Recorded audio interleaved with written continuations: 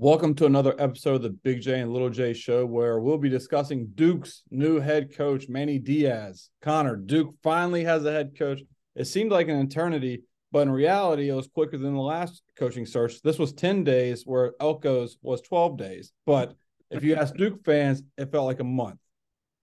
Yeah, I actually I still had the emails saved from last time around. And last time, I think it was like the Friday evening at 7 o'clock. The email this time came the Thursday evening at 9 o'clock.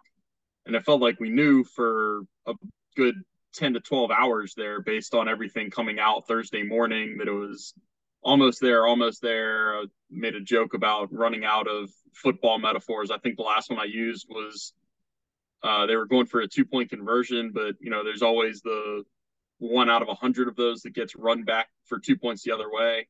App State fans know about that. I guess there's some Duke scar tissue with that too. I don't know what the backstory is. Ben might need to fill me in there. If you don't know it, then it Yeah, must be from a little bit ago. yeah, I don't know it, but Ben is the guy to know that. Yeah. Uh, it did just happen to Wake this year. Like they went for two against NC State and it got run back for the last 2 points of the game in that 26-6 game.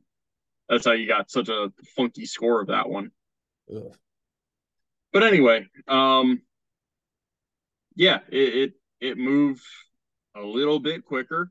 Probably not as quick as some people would have liked. I know I saw one tweet from another rivals guy that said, "Is Duke ever going to hire a coach?" And I had to kind of restrain myself from saying, "No, it's actually going to be a revolutionary approach. They're just going to let the players call their own plays and run their practices and do everything without a head coach." And I guess that would have been funny to me at least.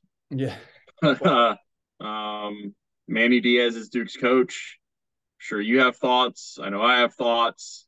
Um, it's getting a. It seems like it's getting a good reaction from Duke fans, but it's getting panned a little bit in other circles. People that cover the ACC as a whole seem to push back and make the point that Manny didn't do much at Miami, which is kind of weird to me. He had a winning record there. It's not like he flamed the program out, and I always felt like he got a raw deal. I think he won 5 of 6 games to end his last season there, and kind of made them bowl eligible and got him a winning record. And then Dan Radakovich was coming in. They wanted to go a different direction, and that's why he was at Penn State the last 2 years. Yeah, and here we are. And it is weird, like the local coverage, like you said, they don't see the connection with Manny Diaz and Duke, but I listened to a Cover 3 podcast with Chip Patterson, Tom Fornelli. Bud Elliott wasn't on there, but this episode, but both of them agreed that I was a good hire. And Chip's obviously connected within the ACC and thinks it's a solid hire. And I DM Bud Elliott when I had wind of like Matt Diaz. I'm going to always say that as a Braves fan. Manny Diaz is when he became a real candidate. I asked him if Manny Diaz was hired at Duke, is that a good hire? And he said yes, and for certain reasons. And so Bud Elliott is very knowledgeable within the sport and is a Florida guy, so therefore his opinion matters to me more than most. And anyways, I liked it. I tweeted, I think November 29th, that he was my number one target because I quoted that tweet when he was officially hired, that he was my number one target because it just made sense, Connor. Like it made sense to where Duke is that we've talked about already, that you didn't need to overhaul the whole staff. You didn't No. need to take people out and bring in a brand new philosophy and everything. Like David Feely was staying. That's Manny Diaz's guy. Justin Simpson maybe staying. It's his guy. And he coached at NC State, which we'll dive into, and he coached at Miami, obviously the ACC. And if we want to go from resume to resume within 2 years, on paper, Duke made a significantly better hire than 2 years ago because Elko was an established defensive coordinator at Texas A&M, didn't have a head coaching career previously, whereas Manny Diaz had number one defense in the country. Oh, by the way, he had a winning record at Miami for his 3 years at Miami as a head coach. So On paper, it's a great hire for Duke, and it shows that the Duke job is more attractive than what people may think. Yeah, and that was I had a column idea floating in my head after Mike left and never got around to it. I think I probably said it on one of our last two shows. The Duke job is a better job now than it was 2 years ago. There's no debating the validity. Like, it's just that's where we are. God, 2 years ago, 2 years ago they were lucky to get Mike Elko and convince him to be Duke's coach.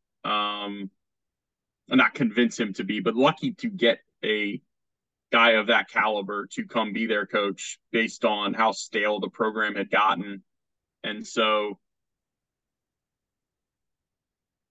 he put them in a better position. You can be bitter about the way he left, and you can be bitter about him leaving after 2 years, but there's also no denying, and this is part of what I got into in the column I wrote today, that he put Duke in a better position than where it was 2 years ago.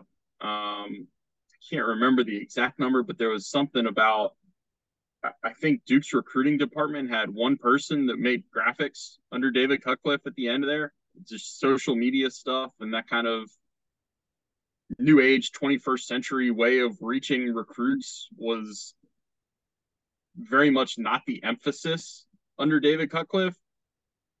I mean, how many times in the last 2 years did you see Derek Miller or somebody else on the recruiting staff or one of the assistant coaches retweeting a kid with a cool looking graphic that the kid seemed to be fired up about, whether it was Twitter, Instagram, or whatever? So there is infrastructure. There are people and positions in Duke's building right now that just didn't exist before Mike Elko came. So the guts of the job have changed, and that's where I tried to go with the column today. Is just, this is a much better job than it was 2 years ago, and so that's where part of my hang up with the hire and trying to understand the thought process of Nina King to bring in Manny Diaz is, you're basically bringing in almost the same person other than having the head coaching experience. You're bringing in a defensive coordinator from a program trying to break through the ceiling of being one of the best teams in their conference, because like, where would you say Texas A&M's ceiling is in the SEC right now before Texas and Oklahoma get added to it? Are they the third best program at best? Let's say third or fourth. Right. Where would you say Penn State is in the Big Ten? Arguably the same. Right. Both stadiums fit how many people? 100,000. Yeah. Fan support is, would you say, rabid at both places? Yeah. Yeah. And that's I land on just kind of being, I'm frustrated is not the word, like mystified isn't even the word. Just trying to understand like how you have such a different job and how you go to almost the same well. So that's kind of where I land. And look, I'm not saying Manny Diaz is a bad hire. I'm trying to understand and wrap my head around repeating kind of the same script for a job that is theoretically better. Well, I would say like Manny Diaz, he has come from Penn State that has 100,000 fans, but he did coach at Miami where he was always coaching in front of 15,000 fans. So yeah, there'll be Saturdays in Durham where he's like, oh, this is Miami again. So like that, to be devil's advocate for that about the attendance, he's accustomed to that. And he was a head coach at a private school, because Miami is private. People do forget that they are, I think. I spent like 3 years. You scared me. Connor scared me when he looked at me over Zoom, and I was like, I swear it's private, but okay, good. Sorry. No, that look was because the first 3 years that I covered Wake Forest, I always had to remind myself, hey, it's not just Wake and Duke that are the private schools in the ACC. Like, Virginia acts like they're a private school, but they're a public school. Mm-hmm. You think Syracuse and Miami are public schools because they're so freaking big, but they're actually private. I think the breakdown, if I remember correctly, is like there are 6 private and 9 public in the ACC, which is not what I think you would expect. But I'd have to. I haven't looked at those numbers in a few years, so I don't know if that's actually the case or if I'm misremembering. But yeah, Miami definitely is a private school. Um, Well, and to go off of that, Connor, like another, like you said, it was a similar hire, defensive guy, but there's a clear, I wouldn't say clear, but I am thinking of logically, like Elko was attractive because he had Wake ties and Notre Dame ties in terms of like recruiting. Now Diaz doesn't have that, but he did coach at NC State, like I said, and he was the head coach at Miami, so he knows the ACC more than the other candidates. Obviously, Jim Knowles was a DC at Duke, so. But in terms of like resumes, I'd still pick Manny. But like John Summerall just got the job at Tulane today. It was announced today, but he has no ACC ties. Like he played at Kentucky, and that's basically he knows Southeastern Conference more, but he just never made sense in that situation. Whereas Diaz is probably the most relevant, I'd say, in terms of all coaching candidates. yeah, and I get it's important to have somebody that understands the league. I get that it's important to understand somebody that knows the roots. I also look at where college football is headed and wonder if it even matters to have somebody that understands the ACC because I don't know if the ACC is going to exist in Manny Diaz's entire tenure in Durham if it goes well. Like you Yeah, know, I mean, Florida State might be out next year after what happened in the college football playoff, but oh, we're 2 months removed from Clemson people saying, oh, they're leaving in October, and we're still waiting for that shoe to drop. yeah, I'm sure there's some other radio guy who wants to make a name for himself that's going to put out in the next week that by New Year's Eve, UNC, Virginia, there's always one random school thrown in there, like Georgia Tech is going to leave for the Big Ten or some bullshit like that. It comes out every month. Like you can pretty much set your calendar to it until somebody like Ross Dellinger or Pete Thamel reports it. I'm not going to put any stock in it, but I do think that like the ACC in 5 years is not going to exist as we know it. yeah, Um, no, that's true. But yeah, the last we're thing seven we're 7 months away from not really being able to recognize it with the West teams coming in. well, the last thing I was going to say too, you had the tweet about Nina King's quote about Manny Diaz, and it was very very eloquent, very a lot of dictionary words for your boy. I had to be like, okay, let me take this slow and see what she means. But what she sounded like she was saying was a guy, she had a head coach that understands the NIL portion of college football. And that probably was the clear cut reasoning of why he was head and shoulders above the rest of the candidates.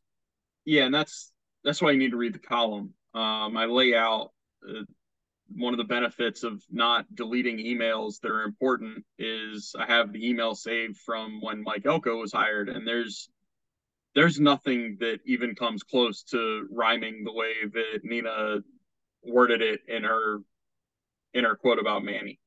There's nothing that makes it sound like internal and external constituents, like all of that. There's nothing about that in the Elko release, and it speaks to how much college football has changed in just 2 years. And you start thinking of, well, if college football is evolving at this rapid of a pace, what's it going to look like 2 years from now? So that in that sense, Manny Diaz is a great hire because he's coming into this fresh. He has an idea of what it is at Penn State. He has an idea of what it could have been at Miami. Like he would have started thinking about that in 2021 when he was there in his last season. Um, He's a good talker. He's a good recruiter. Like Good talker, good recruiter.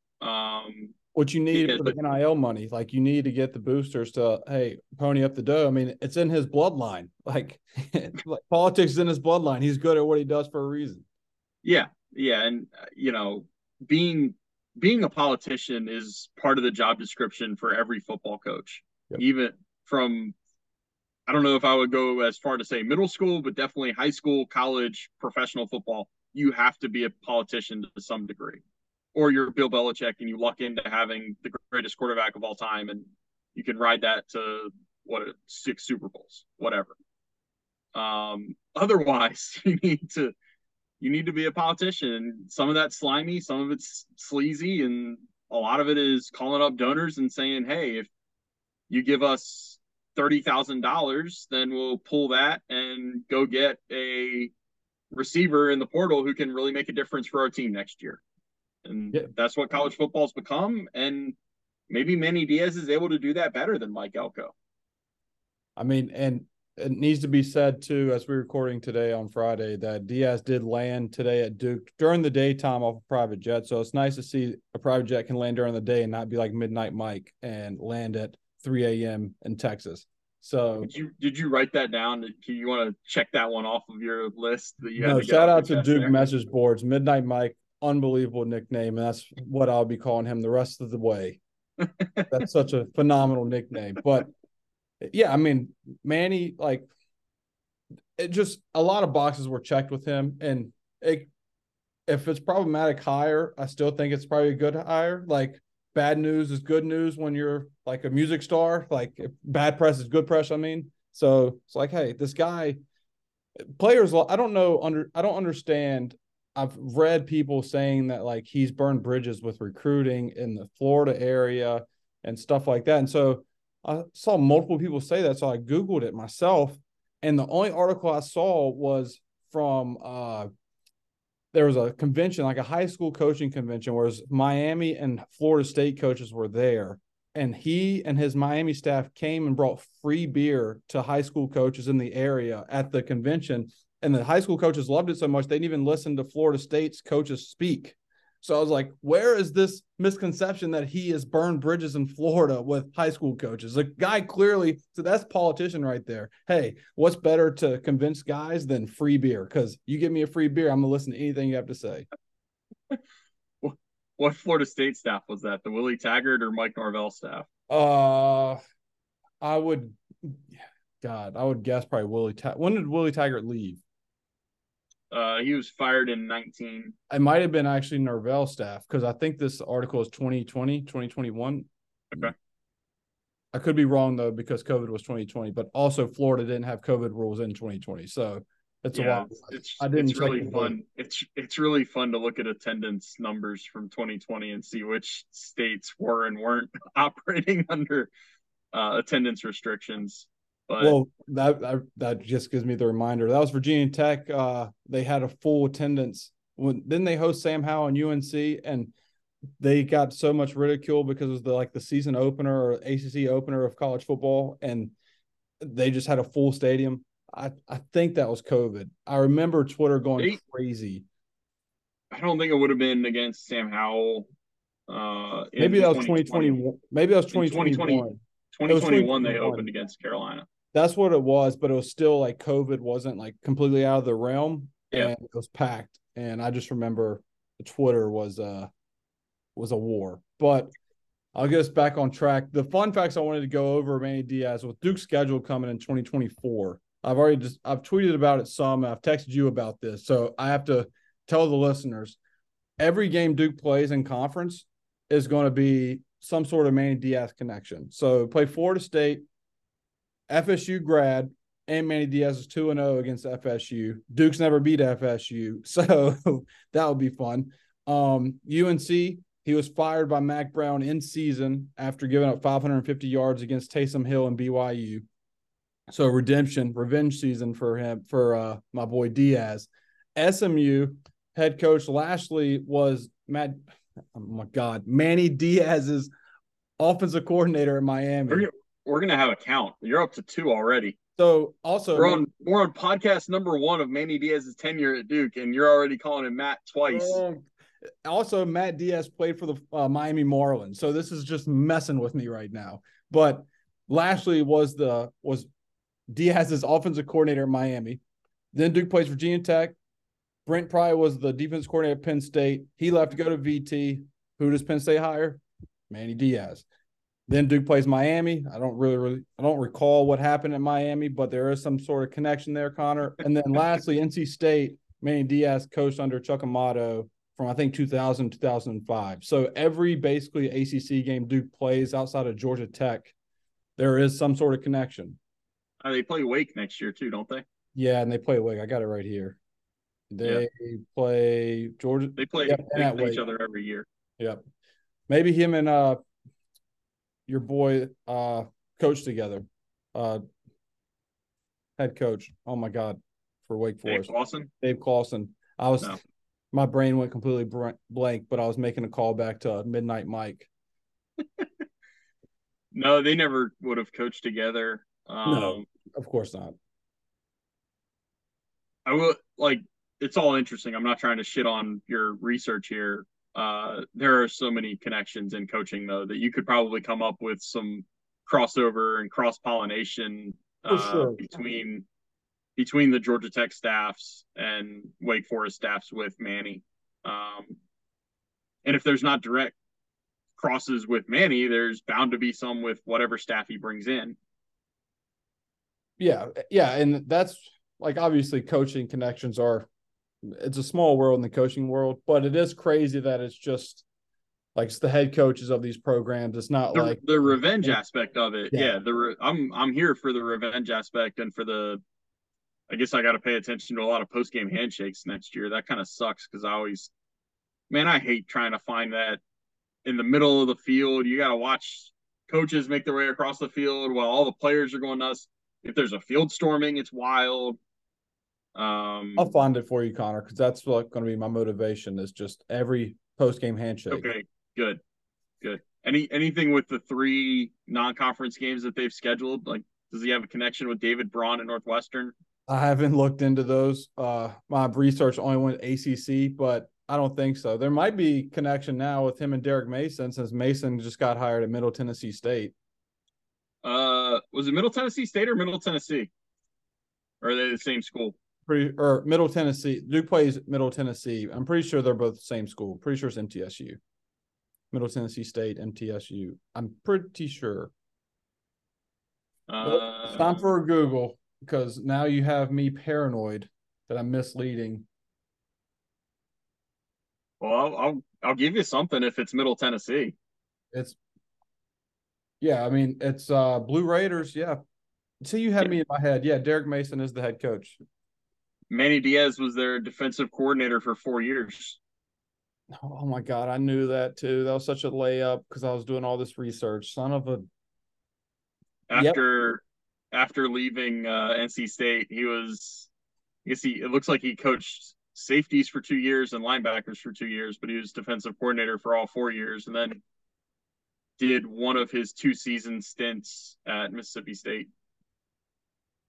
So that leaves Northwestern, UConn, Georgia Tech, and Wake Forest on the schedule. So 8 of the games Duke plays, there is some sort of Diaz connection, which is Yep. pretty fun. Yeah. I mean, it's never really happened because I mean, Elko just had Clawson for the most part. Like there was no crossover because SEC, ACC, so it's kind of cool. But where does with him being hired? I know it's brand new. I mean, he was official. I think 9 o'clock last night, maybe even 10. But um, have you heard any like anything about his potential staff? Like, obviously, Feely's expected to stay, and I would probably lean that he really is going to stay now with it being official. Manny Diaz is going to be in Durham. Anybody else? Feely's the main one. I mean, if you listen to this podcast before, you've picked up on how much of an impact he's had on Duke's program for 2 years. It says a lot about the initial report being that he was going to go to Texas A&M, and then that getting walked back a few days later. If I had to guess, that's probably you know somebody at Texas A&M stressing how important it was to get David Feely to go to Texas A&M and join Mike Elko,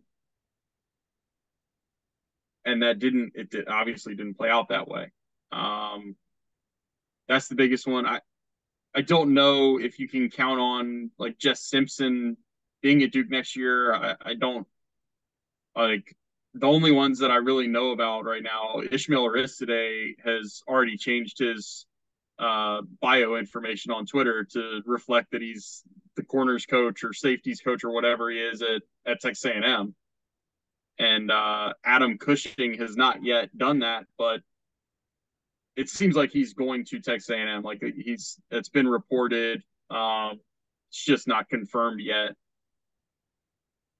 Yeah, and obviously Duke's losing Derek Miller and all the recruiting staff to Texas Derek A&M. Miller and the recruiting staff. Um, I would have to imagine those positions don't all of a sudden disappear like they didn't exist 2 years ago, and like you have to fill those positions now, especially with a guy with the recruiting background of Manny.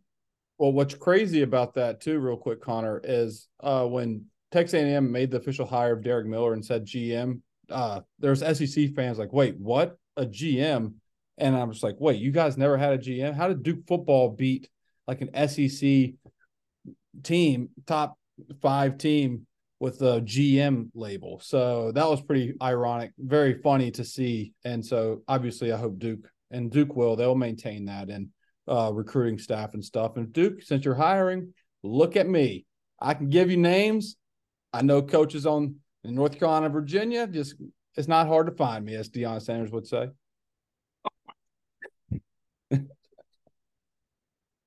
Connor gave the biggest eye roll there. Yeah, I had to throw my head back on that one.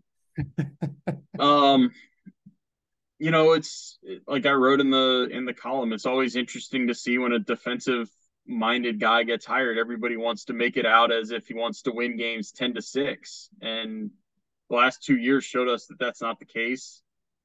I think if I remember correctly, Miami in his 3 years there, 2 of the years they averaged around 32 or 34 points a game, I want to say. If I've got the timeline right, he's the one that recruited Tyler Van Dyke. Who's that? Talking about Diaz? Yeah. Yeah. Yeah. He did. And Van Dyke came on the scene in 21 in his last year. And that was when we thought he was going to be like a Heisman type quarterback. Yep. So I blame Pat Narduzzi for making us in the ACC think that every defensive minded coach wants to just grind out games and make them into physical warfare. I couldn't get out of that column without throwing a little shot at him in there. That he is up there with Jason Garrett for you in terms of names that you just could care less about hearing. I've never seen a coach have a Heisman finalist and his offensive coordinator who tutored that Heisman finalist leaves, and you're happy that he left. It's called an ego, and he has a massive one. But I digress. So we'll see. We'll see on Kevin Johns. That's kind of the main one floating out there right now.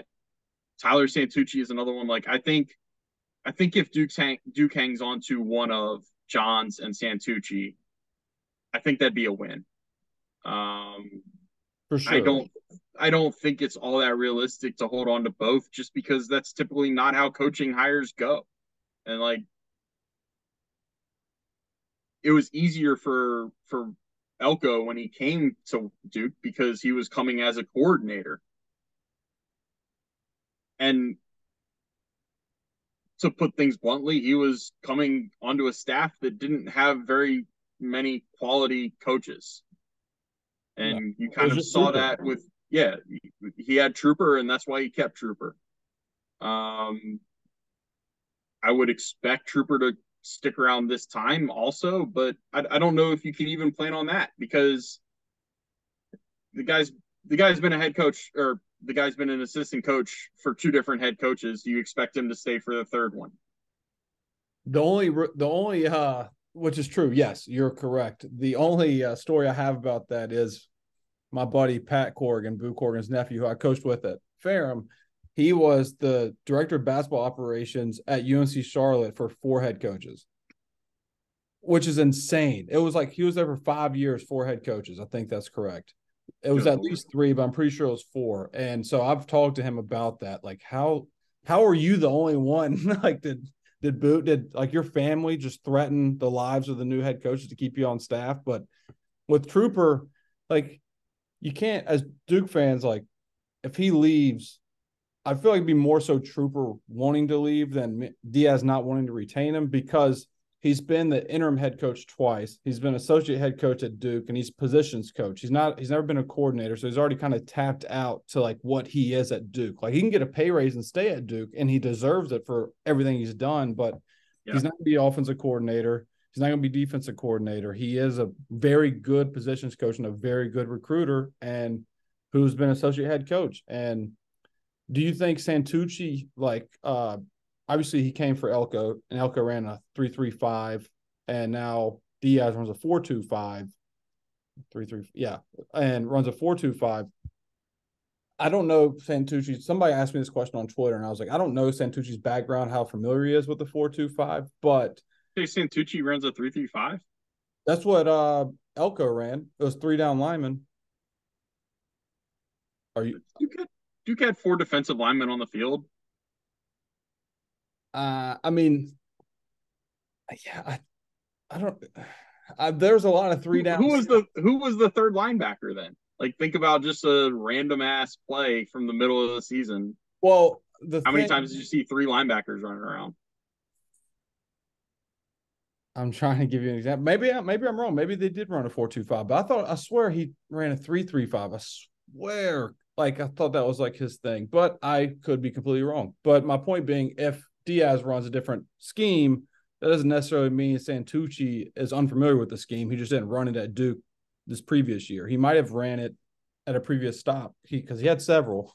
So who knows? And yeah, like at the end of the day, I think you're right. Johns is the guy that Duke needs to like hold on to because he's very familiar with offense, very familiar now with like the recruiting and his personnel, and he hasn't really gotten his personnel at Duke. Like that's the thing. He's played with Cutcliffe guys. Like his recruits are now starting to become in the rotation. So I want to see what that flourishes. And oh, by the way, Tyler Cherry is still committed to Duke, and that's a Johns guy. So we'll see. Yeah, I can't let Kirk Signetti steal him. No, I'll be so upset.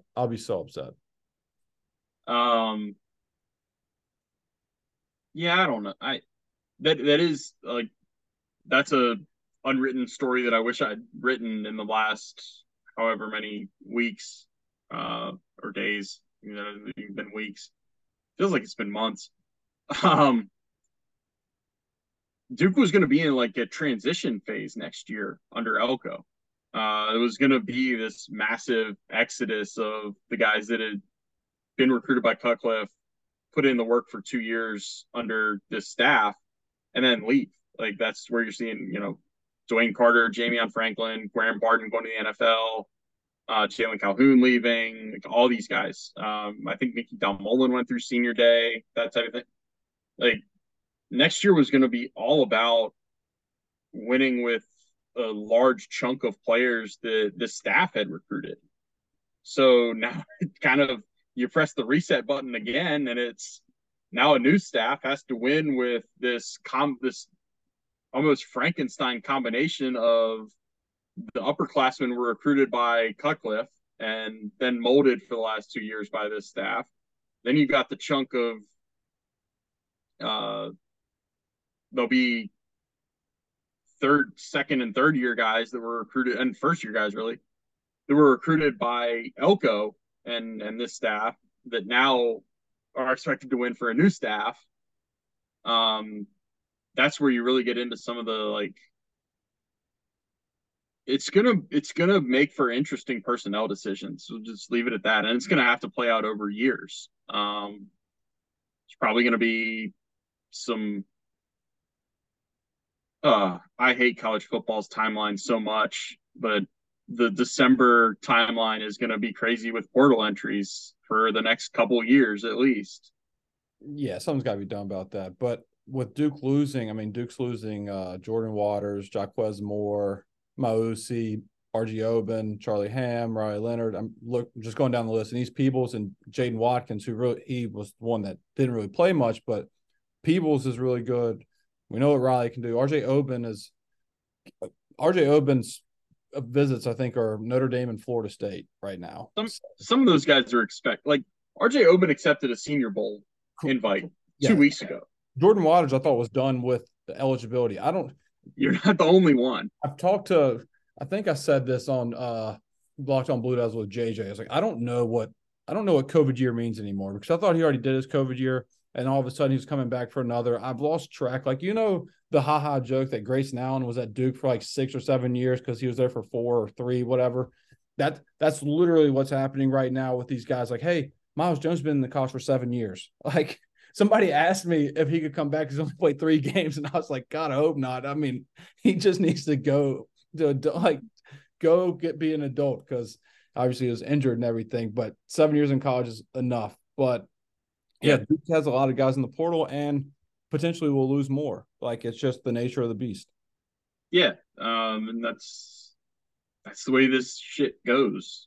Yeah. Um, And that's why I made Connor a board. I've told you and I've tweeted about it that I made a portal prospect board, a Google sheet that I started today of potential Duke targets, and I'll run a few by you that make sense. Like I told you, I'm not gonna have Dylan Gabriel because Duke lost Riley Leonard to the portal. I'm not gonna have some crazy names. It's gonna be guys that make sense. And so, guy that makes sense with a new head coach, you want your guy at quarterback. If Diaz doesn't like Loftus and Beelan, and he wants to bridge a gap here between Tyler Cherry and like he just wants to redshirt him this year for him to go next year to play next year. Tyler Van Dyke, we already talked about it. AC Rookie of the Year under Manny, has 1 year eligibility left. Don't know how far along he is in this process. By the time this comes out, he could commit somewhere else. So, but Tyler Van Dyke's a guy. And these are, let me preface this by saying Duke fans were like, well, wonder if Penn State guys will follow Manny Diaz to Duke. I think you're looking at the wrong direction. I think you got to look at Miami guys because you got Manny Diaz, Feely, Jess Simpson possibly staying. That's 3 right there. And so you're about to hear some names. Running back Donald Chaney Jr., former 4-star, averaged 5 yards per carry as a true freshman under Manny, almost 5 yards per carry. He didn't really do much once Manny left, but that's the type of guys Duke goes after is guys that could be a flash in the pan. Al Blades Jr. is also my main reasoning behind this. He's a guy from Miami. He never like really clicked in Miami. Miami fans were happy to see him go, but he solidified a cornerback position for Duke that Duke really needed. And he was, for the most part, he was really good for the whole season, and he was durable, which Duke needed. And so Duke lost R.J. Oben, Jafari Harvey for Miami, edge rusher, played under Jess Simpson. Makes a lot of sense. Same with Chance Williams. All these guys, too, are grad transfers. So there's only 1 year eligibility. You don't have to worry about the weird undergrad. Do these credits transfer over or do they not? These guys can come right away and play. So a lot easier for admissions. And then tight end, talk about Damone leaving. They have a tight end, Miami does, Jalil Skinner. He only had 10 catches in his career, which is perfect for Duke because this guy was the number 4 best tight end prospect in his class. So the guy has potential at 6'5", but he only has 10 career catches. The portal is all about going after guys with production for like the higher up teams. So Duke could take a risk on a tight end or a position that Duke has not really benefited from so far this in the 2 years. Like in John's system, Dalmolin had very scarce touches. Paisley, very scarce touches. And so that's my guys. And then there's a stretch for the linebacker, Duke lost Mausi, Corey Flagg, but he might be going higher up because he has 24 and a half tackles for a loss in his career and 180 tackles. So he might be going higher up. But those are guys that are reasonable to where I think Duke could, hey, knock on the door. Hey, you remember me, Miami? We have holes and you can come in right away. I think Duke is okay at linebacker as long as they get some depth guys behind Nick Morris and Trey Freeman, as long Yeah. as they stay. I do love Trey. I do love Trey. Yeah, I think they're okay there. And Nick. Can you think of Duke's third starting linebacker since they ran a 3-3-5 apparently? Well, it was Dillon. I always thought it was Cam Dillon, Nick Morris Jr., Mausi, or it was Cam Dillon, Trey Freeman, Mausi. That's what I'm telling you. That's just what I thought. I don't know. I think what would happen to my brain is the 4th and 16 play. There's 3 down linemen, and I'm just like every time Duke plays 3 down linemen. Okay, yeah, on a 3rd and long or 4th and long, yes, the package calls for 3 down linemen, sometimes 2. I don't know, man. I could be so far off. I'm either the biggest idiot that we know, which is probably true, or I could have an Einstein moment and be technically correct that Elko ran 3.35. I'm Regardless, go I'm ahead. trying to get you to realize that you're like you've I don't know, maybe I'm giving you too much credit, but Tony Gibson runs a 3.35. Yeah, you know what? I'm just going to quit while I'm ahead because I have been just deep. Unfortunately, Connor gets my text messages and DMs of like, hey, like prospects or like just some random news, football news of what I've come across. And so Connor knows that I put my head in a book and just read as much as I can. And so I'm probably getting a lot of information mixed up between defensive schemes. The only teams in the ACC that play three linebackers at a time are typically State and Clemson because they're basically the only two that have linebackers that are athletic enough to cover tight ends, the occasional slot receiver, and running backs out of the backfield. I'm Everybody else has to play with that fifth DB because everybody runs a freaking spread option offense and puts three receivers on the field and wants to run by you. I'm looking it up right now.